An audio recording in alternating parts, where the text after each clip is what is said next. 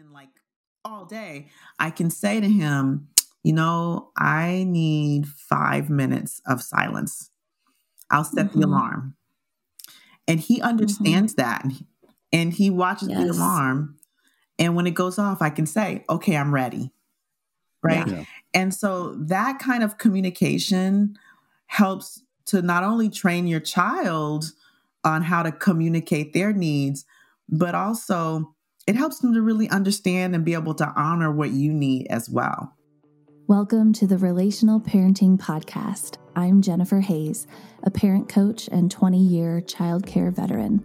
Each week, I sit down with my own father, Rick Hayes, and discuss the complicated issues that parents face today, as well as some of the oldest questions in the book. From the latest research and the framework of my relational parenting method, we offer thought-provoking solutions to your deepest parenting struggles.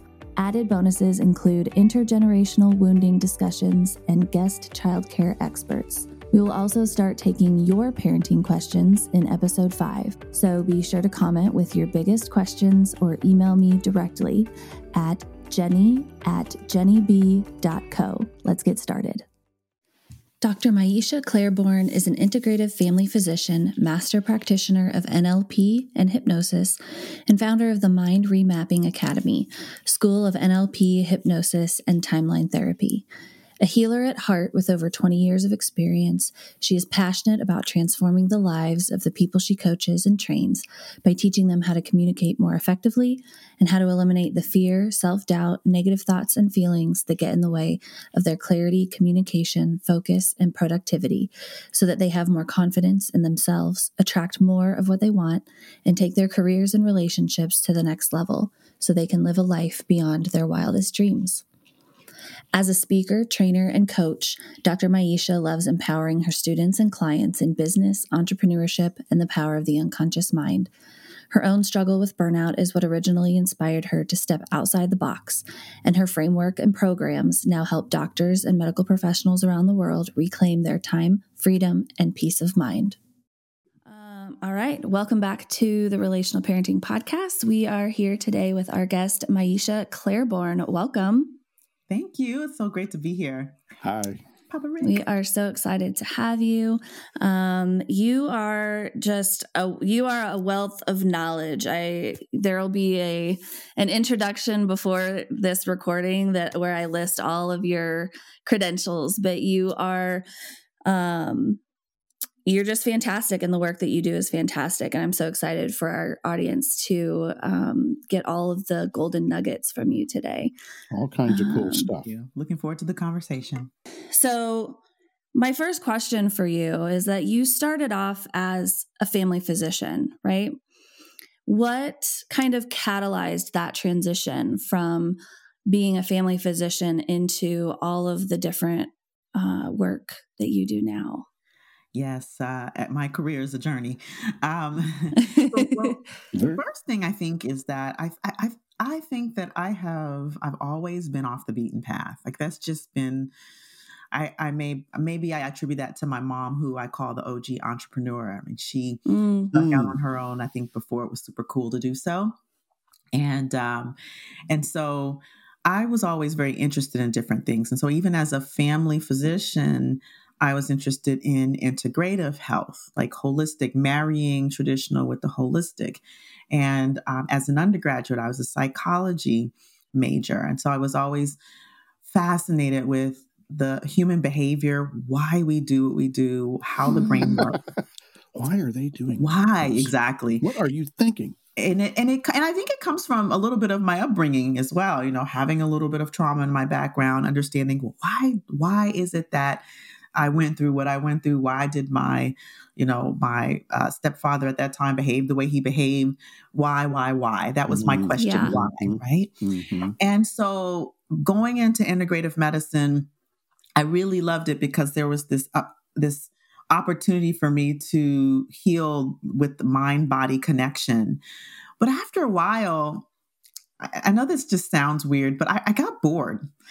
And I'll back that with the context. I think most family physicians go into family medicine because of the variety. Like we have these brains that are like, we want to do everything and serve everyone. which you can't always do.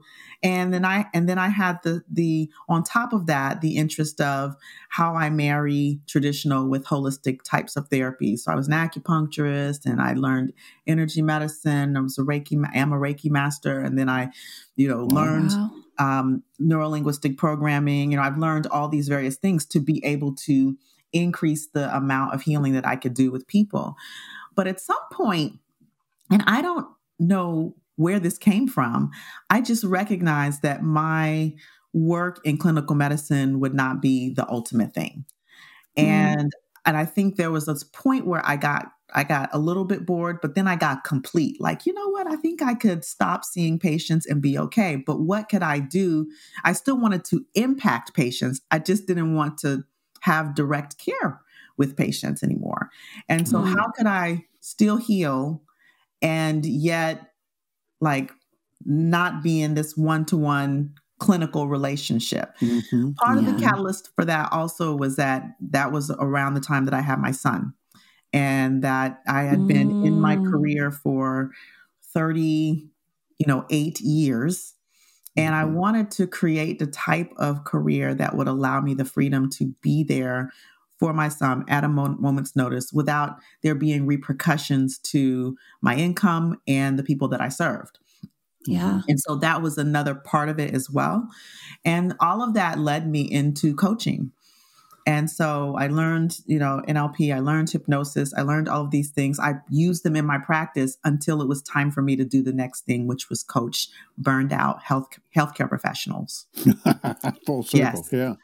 And for me, the way that that showed up as impacting on an exponential level is that, every doctor that I got to impact, I also impacted hundreds or thousands of their patients. Yeah. So it was sort of like an indirect sort of patient care in a way. moving up the food chain, extending your reach. Absolutely. Moving up the impact ladder. Right. I love this. I feel so, I just have to share really quick that our paths are very aligned. I also studied psychology undergrad.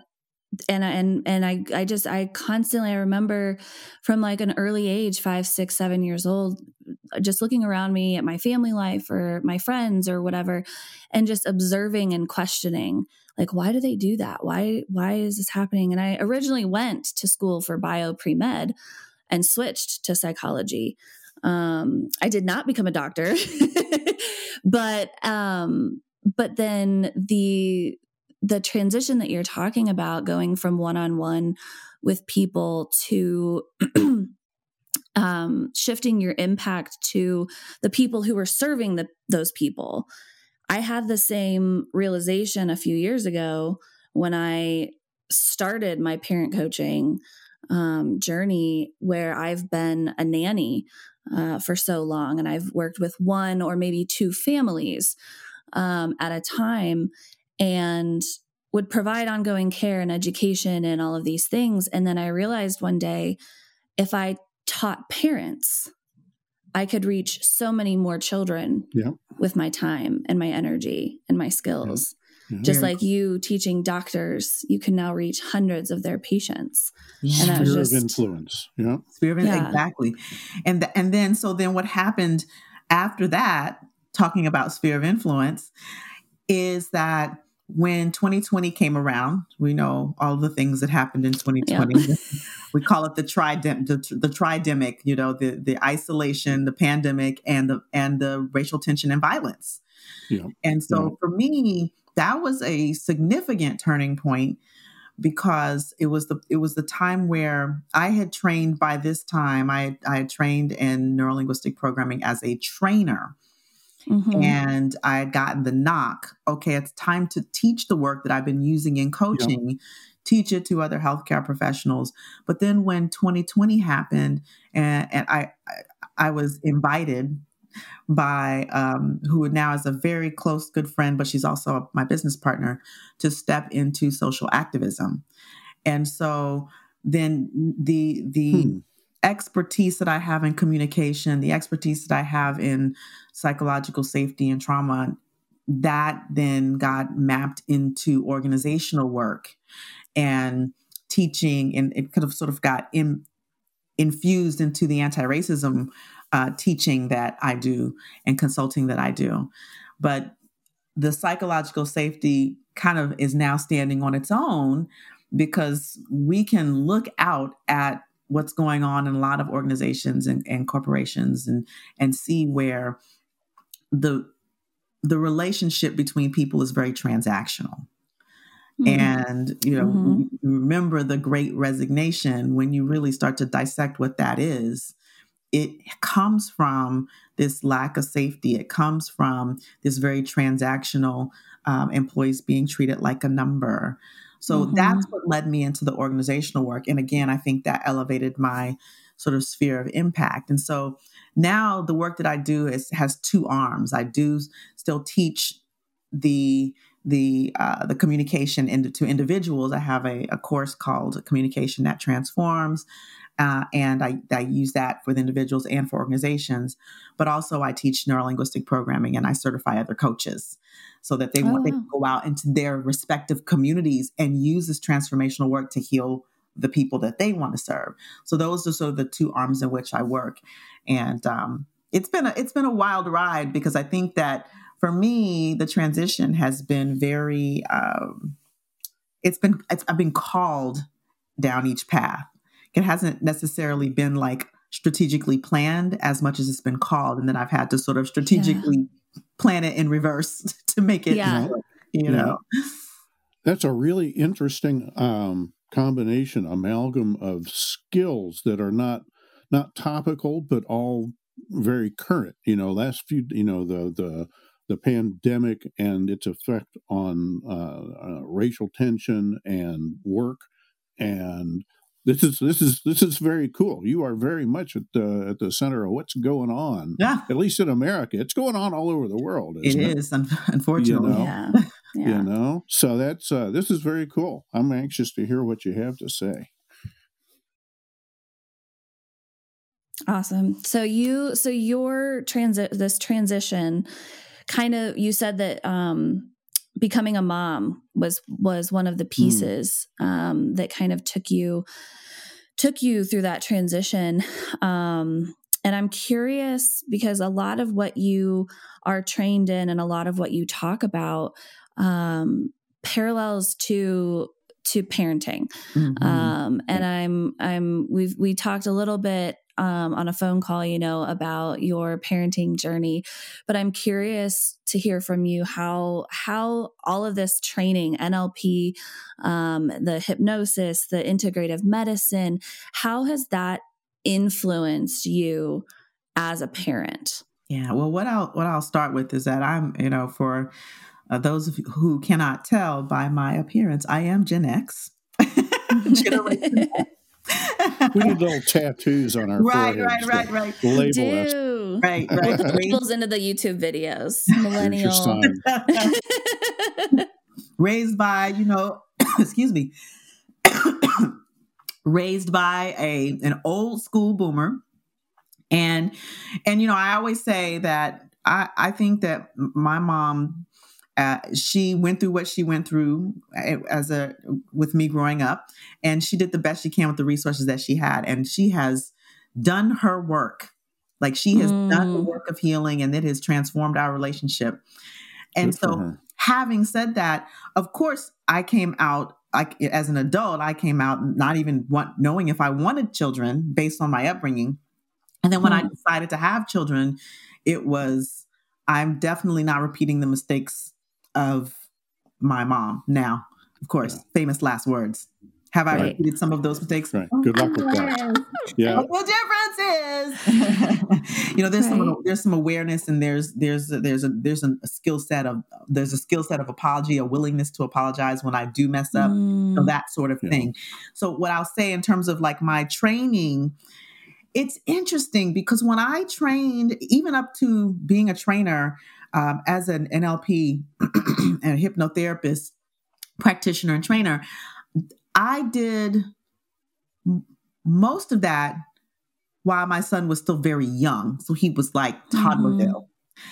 And And so I feel like I was using the work at work and using the work with patients before it was in my awareness to intentionally use it with my son, which sounds bonkers, but that's just the way I was. Like, as a new mom, you're just sort of like hanging on. And as it's a new experience. It's processing. You haven't formally gone out with it. Sure. Yeah. No, that makes a lot of sense. Yeah. And so then what happened was when I started running my trainings, he was already 4 by the time I started running my trainings. And that was when I really started to see, this is all of the stuff that can work with kids too.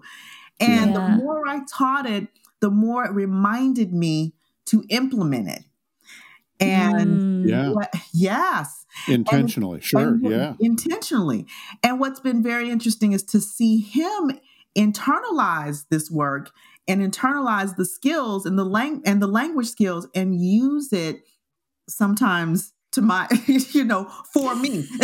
That was my first question is when did he start? How old was he, or how long did it take for him to start turning it around and using it on you? Mother, you're not supposed to say that. He was only about 5 or 6 when I started hearing these elements. And sometimes, and he's 9 now. So sometimes I would use these language patterns and he'd be like, "Stop trying to hypnotize me, mommy."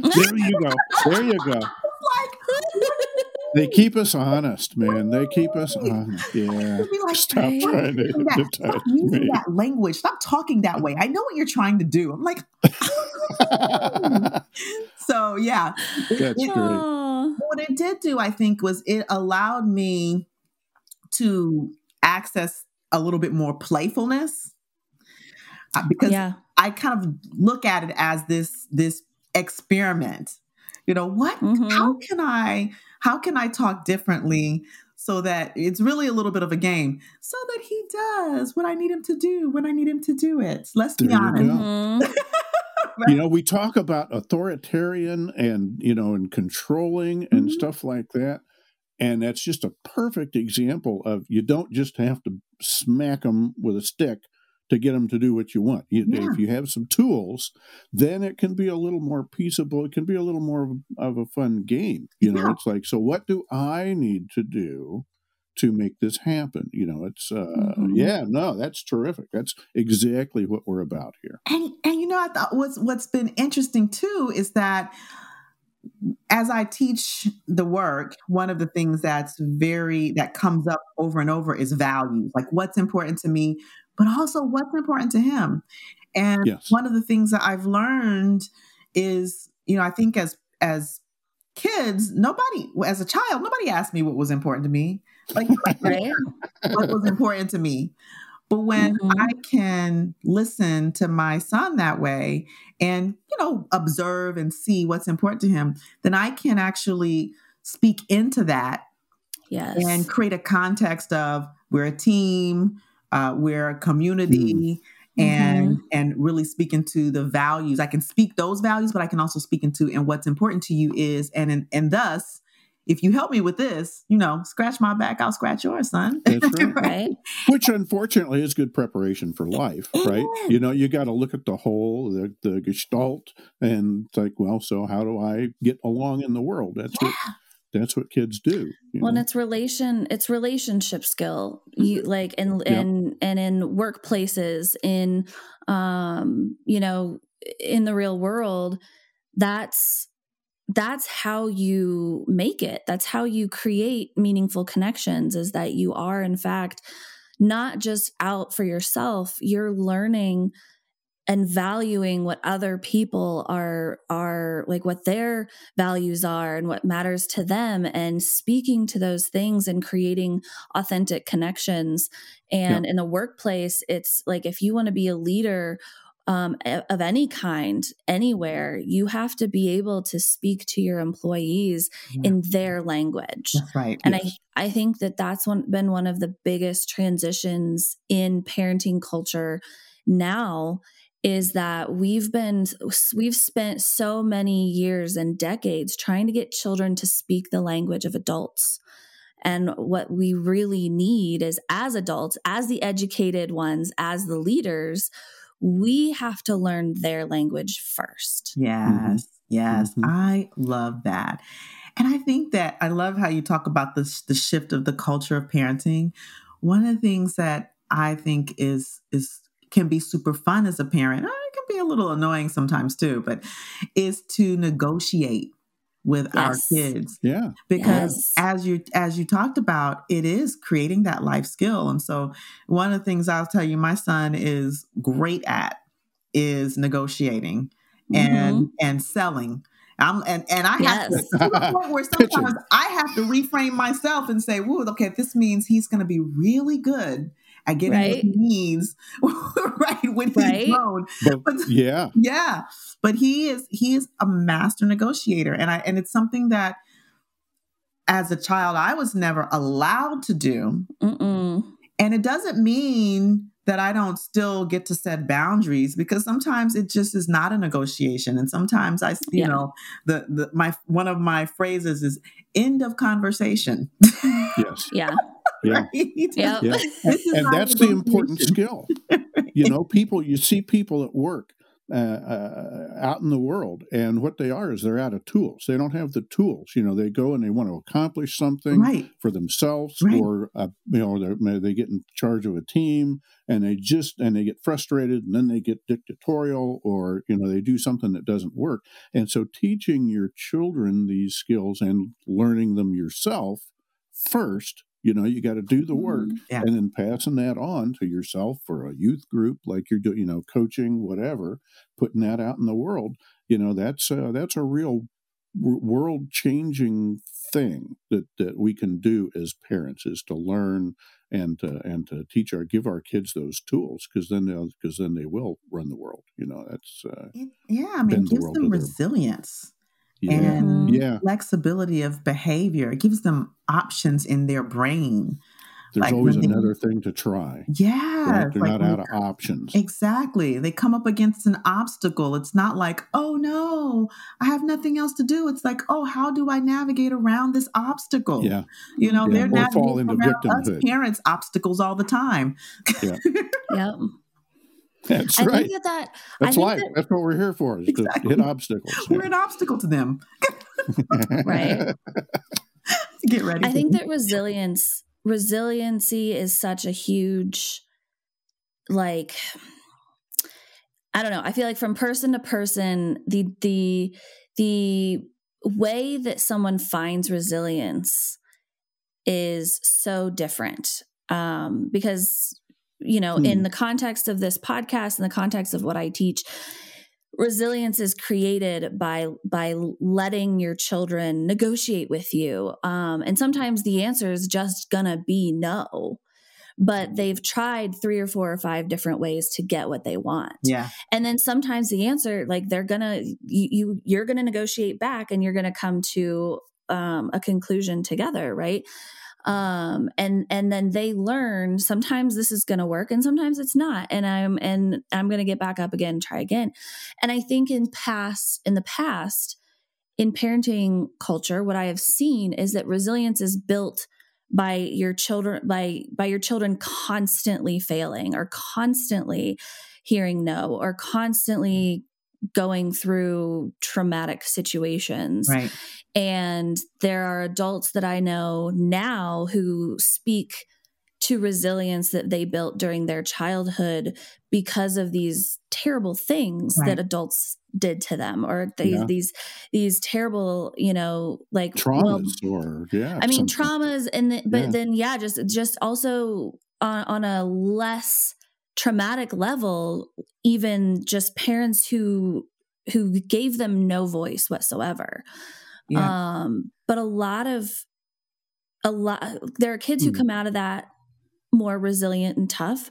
There are a lot of people who come out of that meek and quiet and people pleasers and scared to speak up, and who go the opposite way. And I think that the definition of how we build resilience is changing. Yeah. Yes, indeed. Yes, indeed it is. I do want to, can I clarify something? Absolutely. Yeah. So one thing, I just want to clarify something around trauma because I think it's extremely important, is that even though it seems that a parent not giving a child a voice is less traumatic, it is still trauma. Absolutely. It is different. It's different looking trauma, and it's trauma. And the turning out meek and unable to stand for oneself is part of a trauma response. The people pleasing is actually a part of a trauma response. Yes, the tend to befriend response. So that would be interesting to study, the kind, all the flavors of trauma. Oh yeah. Oh, we could have a whole conversation about that because that's right down my lane. Yeah. I just wanted to, I don't want the listeners to go away with, oh, well, because I grew up in a home witnessing domestic abuse, right? That is a particular type of trauma. But I have people who grew up and their parents, like, never, they didn't have love in their family. I had love in my family. I witnessed domestic abuse, but my mom hugged me and, there was a lot of complexity in the relationship, right? But I knew that I was loved. But then there are people who grew up who they questioned it, whether it was because their parents were never present and they just threw money at them, which some people would be like, well, how's that traumatic? Well, you never know until you're in someone's shoes. So what is trauma for one person may not be trauma for another person. Trauma is universal. So I just wanted to make sure that the audience is clear that trauma looks a whole lot of ways to a whole lot of people. Yeah. Evan, there's a lot of traumas in the world. One way I think of it is there are traumas that are actually illegal, that are obvious and cut and dried enough that we've legislated against them. And then there's a lot more that are, there's no actual law against doing things. It's just not a great idea. And now we can manage it, learn some skills to kind of manage the little ones ourselves, Yeah, exactly. And I think I appreciate that clarification, Maiysha, because I do think that that's a pervasive issue that still exists in parenting culture, is that, well, I don't beat my kid. I don't yell at my kid. So they're fine. Yeah. So all these other mistakes are just mistakes, and I can always make up for them. And I think there's an element of like, yes, if you have a failure moment as a parent, like going back and repairing and making up for it. But also, like, there are a lot of ways that we cause trauma to our children, and we lay our anxieties or our fears or our shitty mindsets, or we tell we don't show our kids love in the way that they need to be shown love. We don't truly know our children on an intimate level. And we stay surface based, and we feed them and clothe them and put them in school. And so they're going to be fine. But there's a much deeper level of emotional trauma that occurs. Yeah. And if you're not in tune with that, and you're not willing to look at that truth, then it does get exacerbated. I see it all the time. Right. It's like, there's the physical trauma you can see, and then there's the invisible psychological and emotional trauma that you can't see. Yeah. And some of it is loud, and some of it is very insidious. But the good news, because I always like to bring people to the good news, because parents be like, "Oh no, I'm traumatizing my kids. This is hard enough already." My gosh, when I first started really delving into trauma, I was like, "Oh my gosh, my son already, I'm traumatizing him, right?" But the good news is that the research shows that it only takes one stable relationship over time, so that children become resilient and they bounce back. So just, like a good role model. Yes. Yeah. Right. If you got one, but okay. Everybody doesn't have to be wonderful. Everybody. I mean, I think that could be, that's an impossibility that everybody's going to be. There's always one. There's always one that's often, that's a little bit off track. But I think that we have to account for that children are very resilient. They are naturally resilient, and we can if we present them with the right environment to be, right? And so I love what you said, coming back, Jenny, to the culture of how children are becoming resilient is changing. And also, I think that we, to some extent, swung from one extreme to the other for a while. And so I do think there's a subset of the younger generations that are still building, that are lacking resilience. And I'm gonna blame it on the Gen X, my generation of people who were trying to make it so much better for their kids that they took away. And it's not everybody, but I'm saying I've seen it, they took away the struggle. They take away all of the opportunity for growth. And so I think that especially with people like me who, middle class, live well, I've got this training, it would be easy for me for my child to be going through life feeling like, oh, there's no obstacles in life. That would be very easy.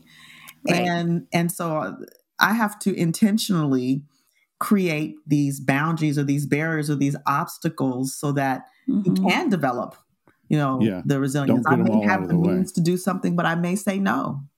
There may be times I say no just so that he can experience no, right? Because I say yes a lot. Yeah. When people complain about the kids, I always, my first reaction is like, well, where's their parents? Yeah. Well, who raised them? Yeah. You don't get to complain. In my generation, we don't get to complain about the Gen Xers or the Gen Zers or anybody, because we started that chain. Right. And so it's like, well, so what might you do different in the future with your grandchildren or whatever? When you're talking with people, it's like back to the community thing. Right. We're all responsible for all these people. And so I agree. It's time for a reality check, time for a correction. Most people would not survive a wagon, a ride in a wagon out to the middle of Kansas anymore. Right. It's not that kind of stuff. I think as a society, a lot of struggle has been removed as well. So I think it has to be a very intentional awareness and intentional action taking to not let yourself or your children become so comfortable that, for me in my personal experience, when I get too comfortable, life gets boring. I get depressed. I think that's true for a lot of people. And I think that people, the one that comes to mind is cold plunging. And there's okay, I love it. I've done it. I can't do it because I'm pregnant, and I hate that I can't do it. I can't do the sauna or the cold plunge. But there's research. There are physiological benefits to both of those things. Yeah. But we are no longer exposed. Cave people didn't have cold plunges because they had to weather 0-degree temperatures with no insulation, right? They had furs and they hid in their caves. But we don't experience the extremes of the natural world the way that we used to. And we don't have to hunt for our food, and we don't, and even something as basic as screen time, because nowadays that's such a huge topic in parenting, and something that makes parenting so much easier when you're stressed out, when you're trying to cook dinner, when you just need 5 minutes to yourself, is putting your kid in front of a screen. And the more that you do it, the more that you do it. And I've seen the snowball effect in many families. And I'm not saying like 0 screen time. Don't ever let your kid look at a screen. But the amount of children's iPads that I see when I go out into the world that like the parents and children are just never interacting. And it's gotten to a level of comfort, of it's convenience. It's convenience. Like everything else. Processed foods. That's why we all get fat, because we're sitting around eating. Grocery store. It's easy. It's something, and there are wonderful parts of society where it has made our lives easier, but there's a line, and you have to find it for yourself, and you have to find it for your own family. It's going to be different for everybody. Where is the line of too comfortable? Right. Yeah. Because then that's when children growing up in a too comfortable environment, not allowed to struggle through life's natural roadblocks, that they quit building resilience. They expect yeses, all of the time. And then they go out into the world and discover that that's not real. Right. And they fall apart and they have no skills to overcome it. Listen, I think that some of the violence that we see, I mean, there's various, so we could say that there's the gun violence, right? The school stuff that goes on, kid being told no, a parent being told no, and rather than dealing with their anger in a different kind of way or dealing with that rejection, they go to a mechanism.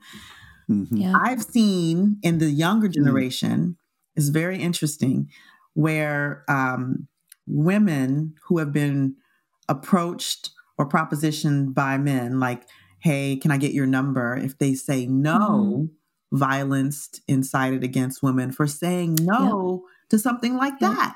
Like, not used to hearing no. Right. Not used to hearing no. And that is crazy to me. That's just a lack of basic social skills. Right. But then you got to look at the parent who didn't tell them no. Right. Yeah. Who didn't tell them no? You don't get to complain about a kid without looking at the parent and going, how did that happen? You got to fix it in earlier generations. Yeah. Or the other piece is, what were they watching in their household that when someone said no, they thought it was okay to incite that kind of violence? Because perhaps they grew up in a household where when someone said no, the other person incited violence until there was a yes. Yeah. Yep. So, it's like, these are the things we look at, and understanding that it's interesting. I recently had this conversation that as a parent, we must understand that whether or not we are directly interacting in certain ways with our kids or not, our kids are always being impacted by our environment. Yes. Yep. We're teaching them whether we're doing it on purpose or not. Exactly. They're watching the dynamics. You're a major figure for a kid. Exactly. They're watching the dynamics of the household. They're watching how we react. They're watching how we don't react, what we say. And how do you talk on the phone to other people? And everything's an example. Exactly. The way we treat people in restaurants, Yes. Yep. Yeah. Just so it's like they're always watching and listening and learning and absorbing. And so that's why, Papa Rick, what you said earlier, which was, we got to do the work. You got to, Jenny says this all the time, there's no way out but through, right? You can hunker down, but there's no real way out until you get through it and deal with it. And you can't really help anybody else do it until you've done it. I mean, you can support, but until you've walked the path, walking a mile in the other guy's moccasins kind of thing, it's a lot of parenting is doing a lot of work on yourself, like you were talking about earlier, and then realizing that's how you need to deal with your kids. Yeah. It's tough being a role model all the time. People talk about role models, sports stars and stuff like that. It's like, well, mom, dad, you better check yourself. That's right. Because you're a role model, whether you like it or not. Maybe that's the hard part. Yeah. You can't do it perfectly, and you're always on display with your kids. And so it is kind of a responsibility. It really is. And it's interesting, I think, too, to note that for parents, especially first-time parents, but I think even with parents of multiples, that with every developmental stage that your child goes through, you're going to need to do more work. I hate that. I hate that. I started off parenting going, I am going to nail this. We are going to figure this out. And then it changed. Next week it changes. It's like, damn it. Just when you think you got it down, they turn 4. Or what's up with 5. And then you're like, what is this new voice? Who is this new kid in my house? Yeah. New attitude happening. Oh, they're in this developmental stage now. So they're like trying to get their autonomy, or they're trying to do this. But you like go back to the developmental stages. And they are very intuitively connected to your buttons, right? Like, yes. So they will. Well, they're studying them. Oh yeah, they will press all of them with each developmental stage, and so it's just like the layer. It's a mountain with no top. This whole personal development thing as a parent, Exactly. Well, that's how we get to enlightenment. What is it? Where are the Zen people going? I can't think of the word now, but it's my favorite analogy is after I watched Jurassic Park. And then I was teaching Sunday school or something. I had a crowd of kids that I didn't know what to do with. And I realized they're all little velociraptors. There's that scene in the first Jurassic Park, right? Where the game guy is introducing them to the velociraptors. And he sidles up and says, they're systematically testing the fences.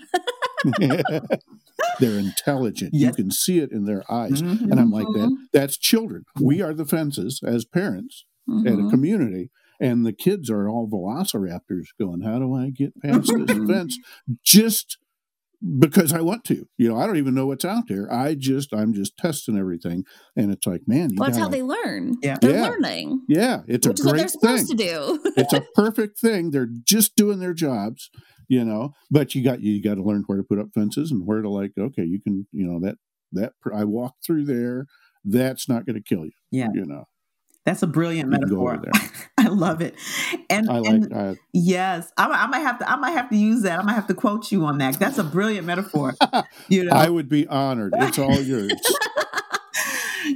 But what's also interesting is that a lot of psychologists, a lot of therapists say is that them testing the boundaries, them doing that is an indication of them feeling safe.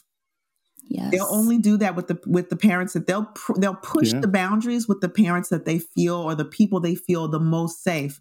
They trust them to set the boundary, to hold the boundary, but they also trust them not to hurt or harm them. Yeah, they're not afraid of the fence. Yeah. I hear from a lot of moms tend to be the ones with the comfort and the safety. Not always, but I hear a lot of moms, and there's a million memes out there too of like, oh great, I'm my child's safe place, which means I get the worst of them most of the time.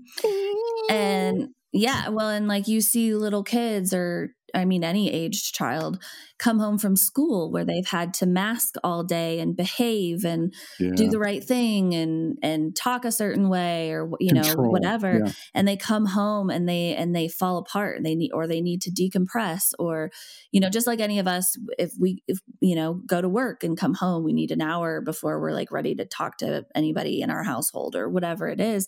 Like it takes a massive amount of energy to act right for 7 or 8 hours a day. And then you come home and fall apart. And I see it in preschoolers a lot. It's because they're so young, they're so little, they have no ability to hide it. They come home from preschool and they're just little velociraptors and they fall apart and they cry and they scream at every little thing. But their teacher is like, they were so wonderful and they helped this person and they wanted to be the cleaner upper and whatever. And they come home to you and you're like, why do you treat, it's hard not to take it personally when you are the safe place because you think you're doing something wrong. And the reality is like, you're actually doing everything right. They feel safe with you, but the reward, you don't get to see the reward of that. And unless you're really tuning in to like what other people are saying about your child, or when you see how functional and wonderful they are as an adult, or you watch them be in like a wonderful, healthy marriage, or, all these other pieces, that it's kind of a delayed gratification role, being a parent, being the safe place. that is such a thing as a parent, getting a good report about your kid when they didn't know they were under observation. They're not yet aware of the parent network talking to one another. And come to think of it, that's a great reason to be part of a parent network. Be with other parents and make sure you say something. If you catch an admirable act, catch them being good, right? Make sure you pass that on to the parent. Because there's so much of them once they're out in the world. That's you don't get to see that. So let the parents know. Encourage the parents. That's a good point. I think also I think being a part of a good parent network helps you know that you're not alone. There's so many conversations, where as much as I'm in the personal development space, but sometimes I just need to commiserate with my moms.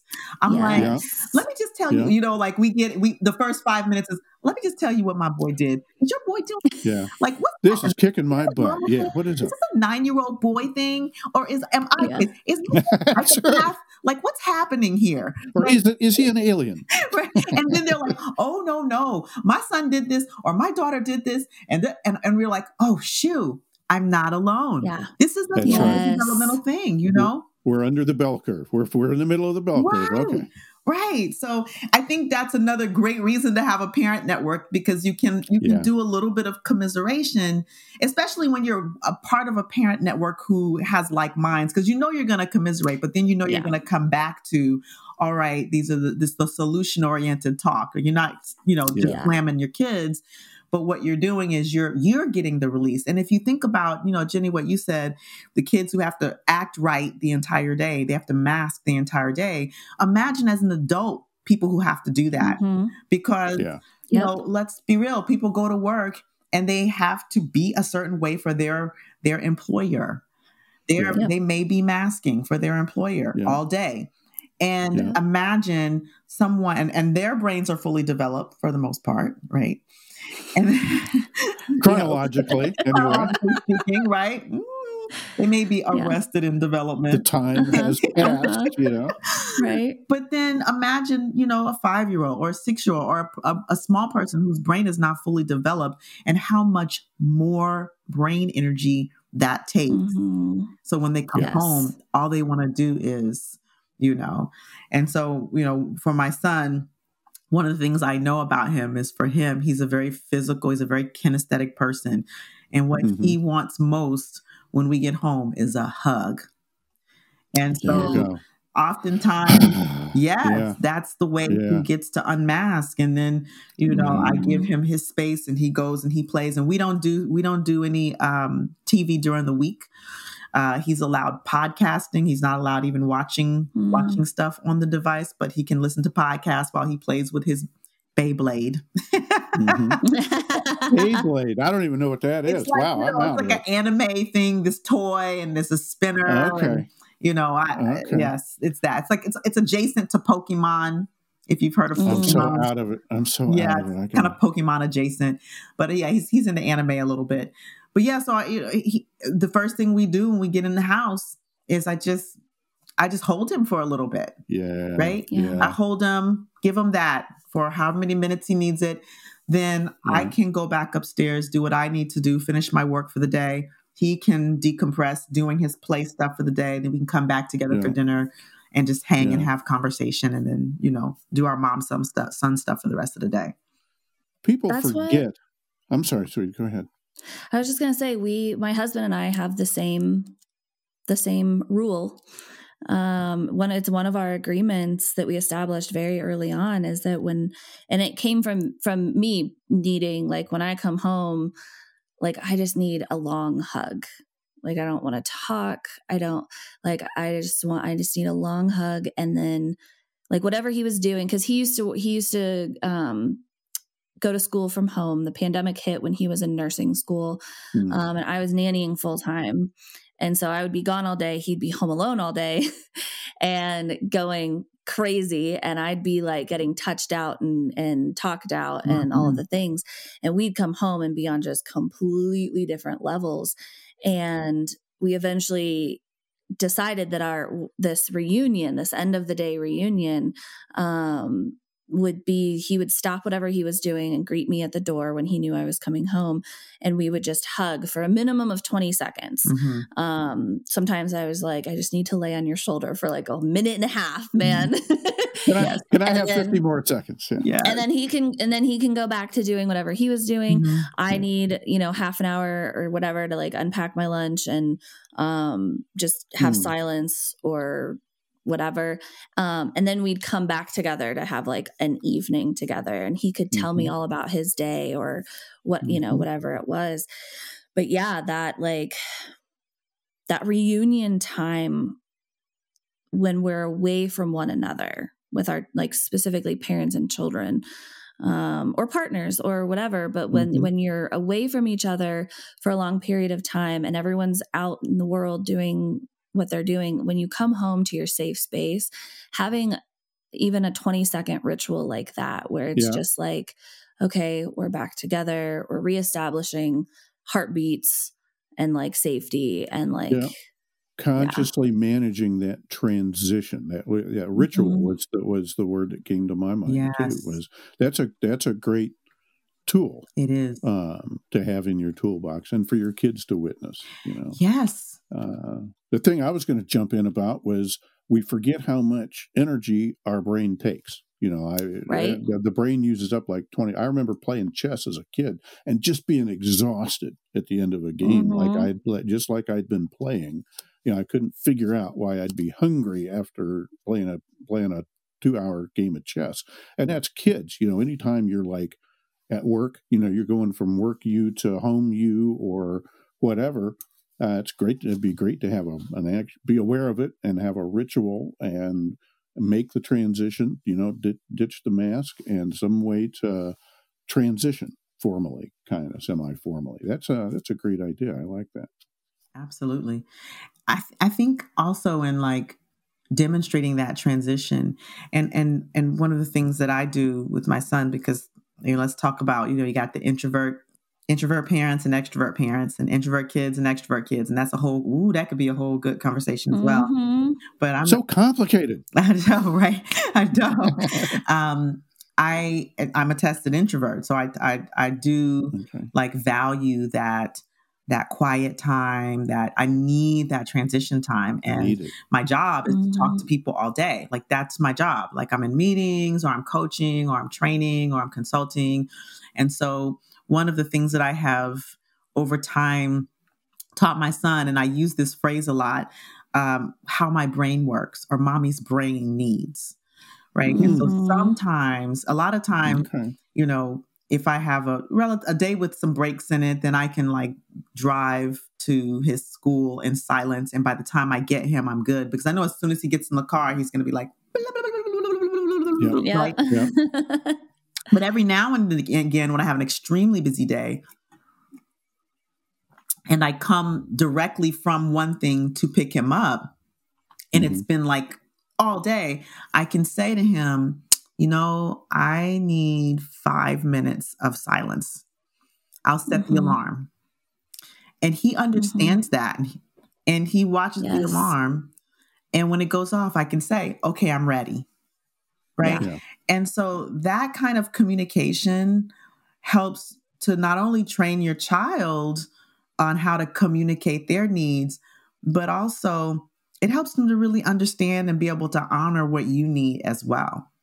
And so now there's this thing that my son will do, because he always finishes dinner before me because he eats fast. I mean, and also because I always sit down to the table 5 minutes after him, because I'm usually making my dinner after his.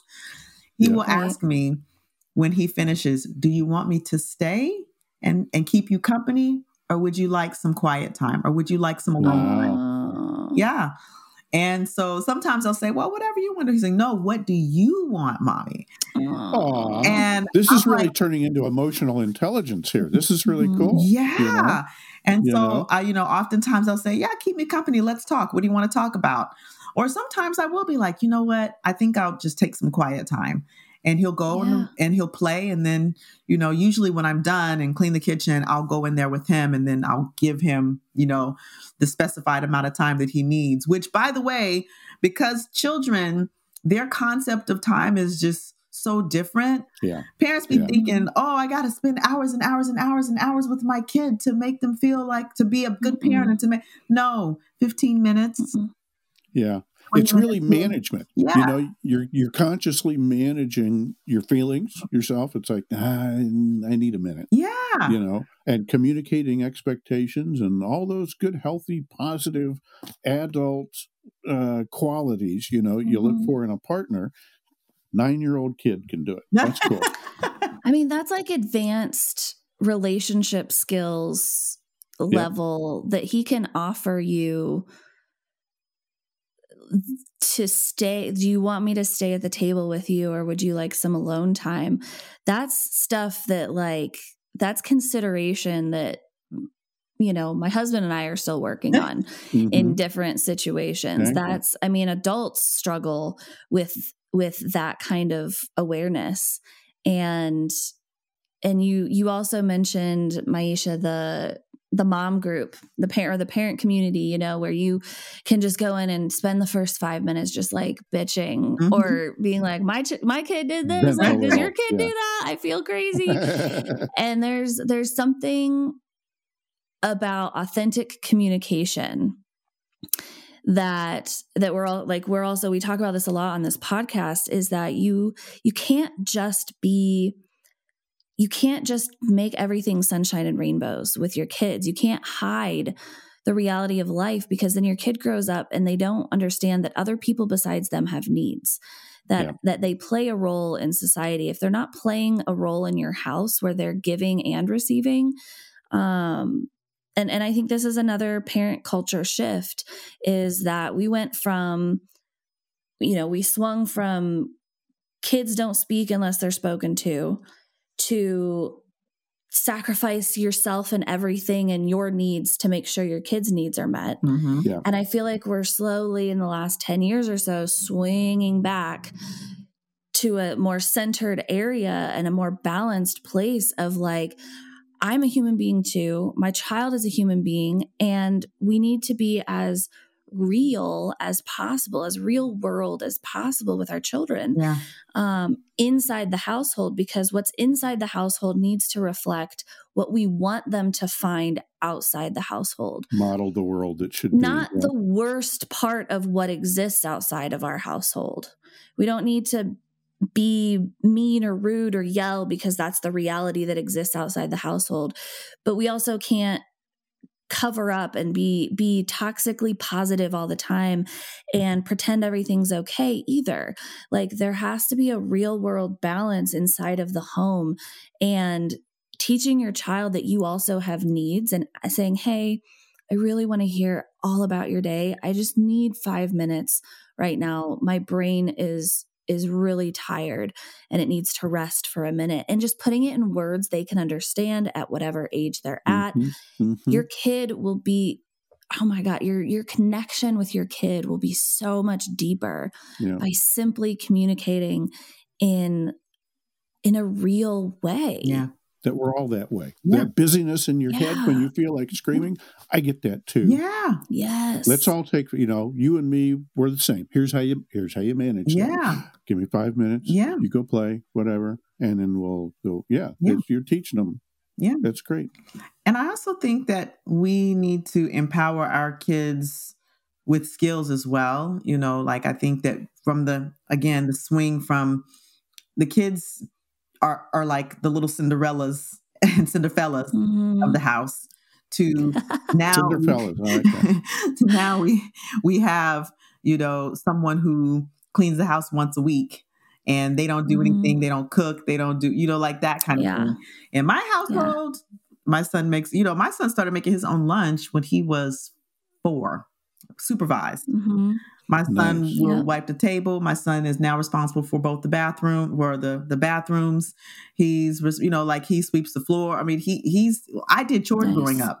That's one thing I in terms of old school values, it's one thing that I kept, because I see now some of these young people, Gen Z people, who can't boil an egg or boil pasta.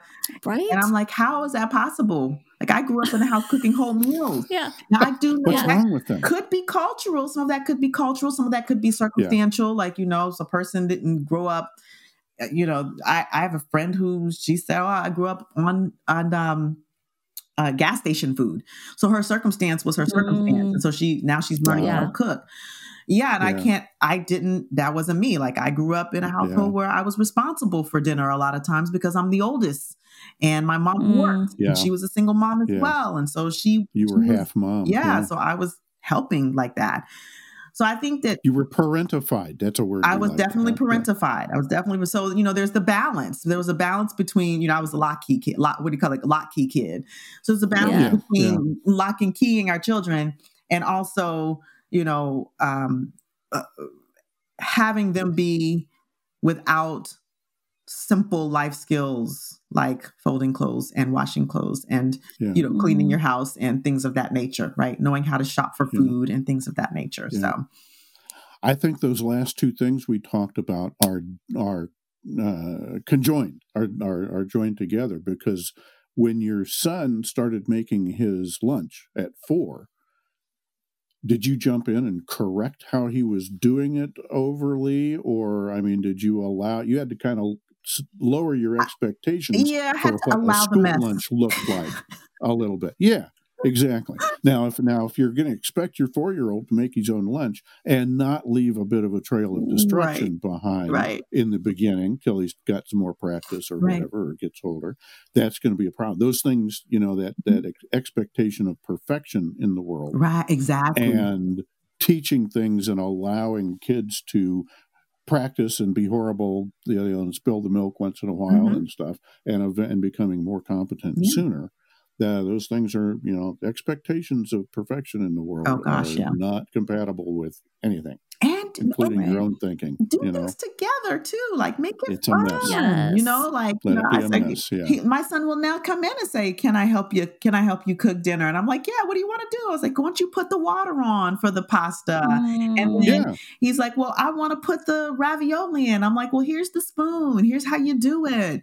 And then when he eats his food, he has a different appreciation for it because he made it. And he's like, "Oh, it tastes good, Mommy." I'm like, "Oh, it tasted so good." Yes. Yours is better than mine. Ravioli that you boiled and put some That's right. The canned sauce. Yes. Convenient sauce.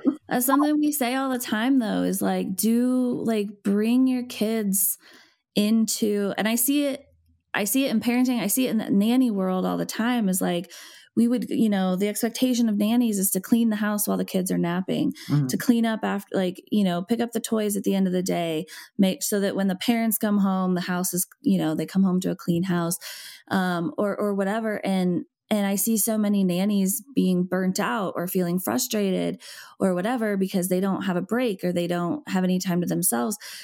But and something I started doing about 5 years ago in that career is I looked around, I was like, and it was about the same time I started becoming more and more aware of gentle parenting, relational parenting, these other research-backed skills that I was looking around and being like, this doesn't feel right. This isn't right. Like something's missing here.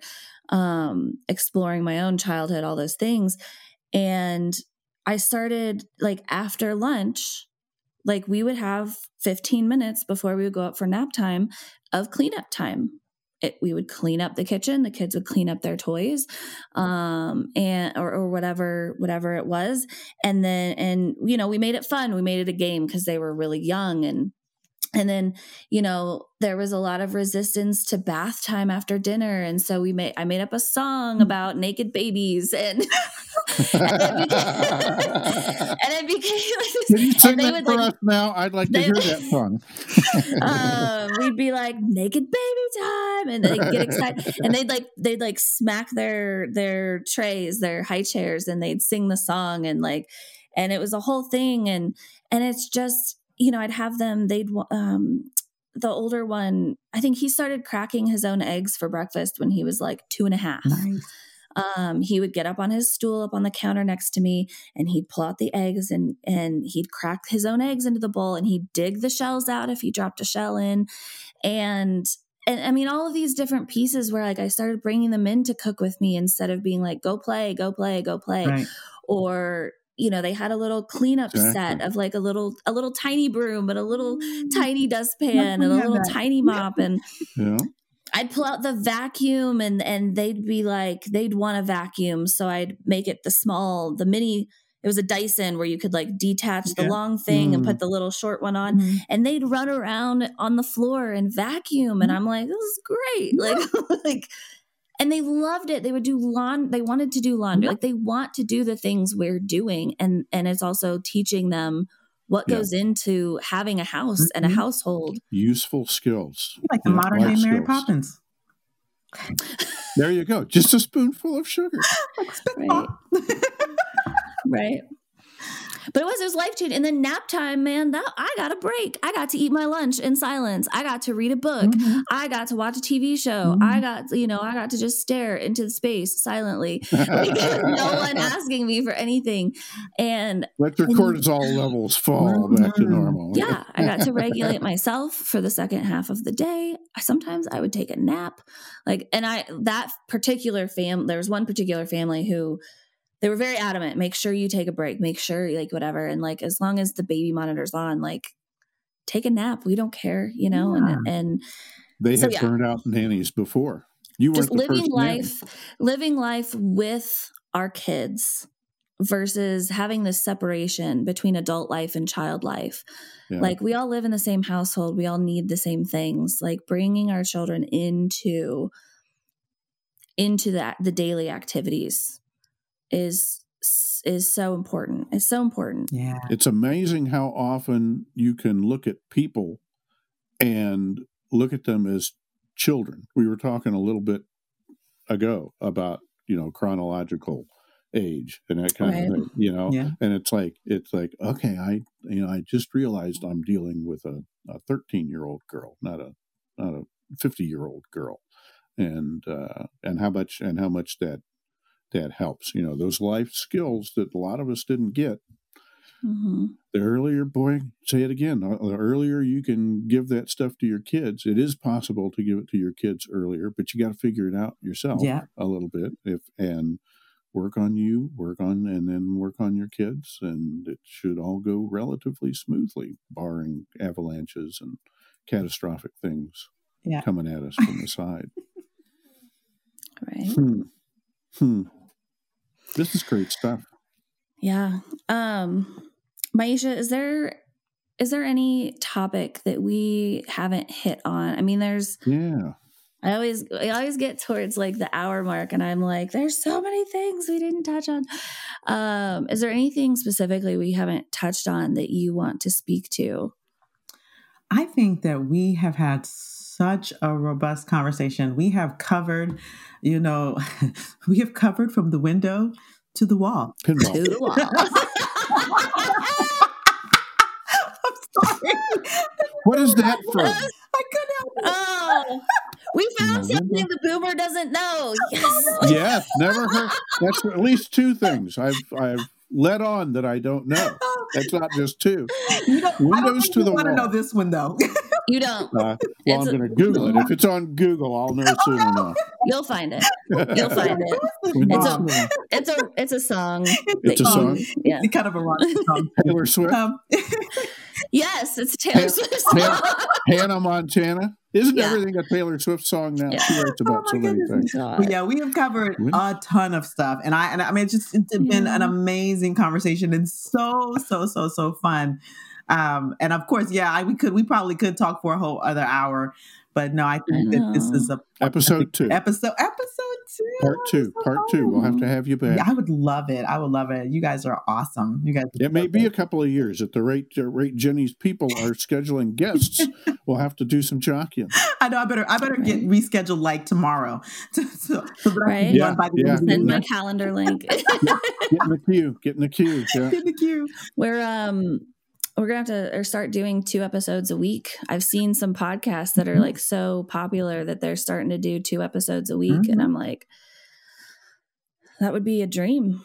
If I could, you were talking earlier, I think before we hit record, about podcasting being one of your favorite things where you just get to go talk to really cool people and about the things that you're passionate about.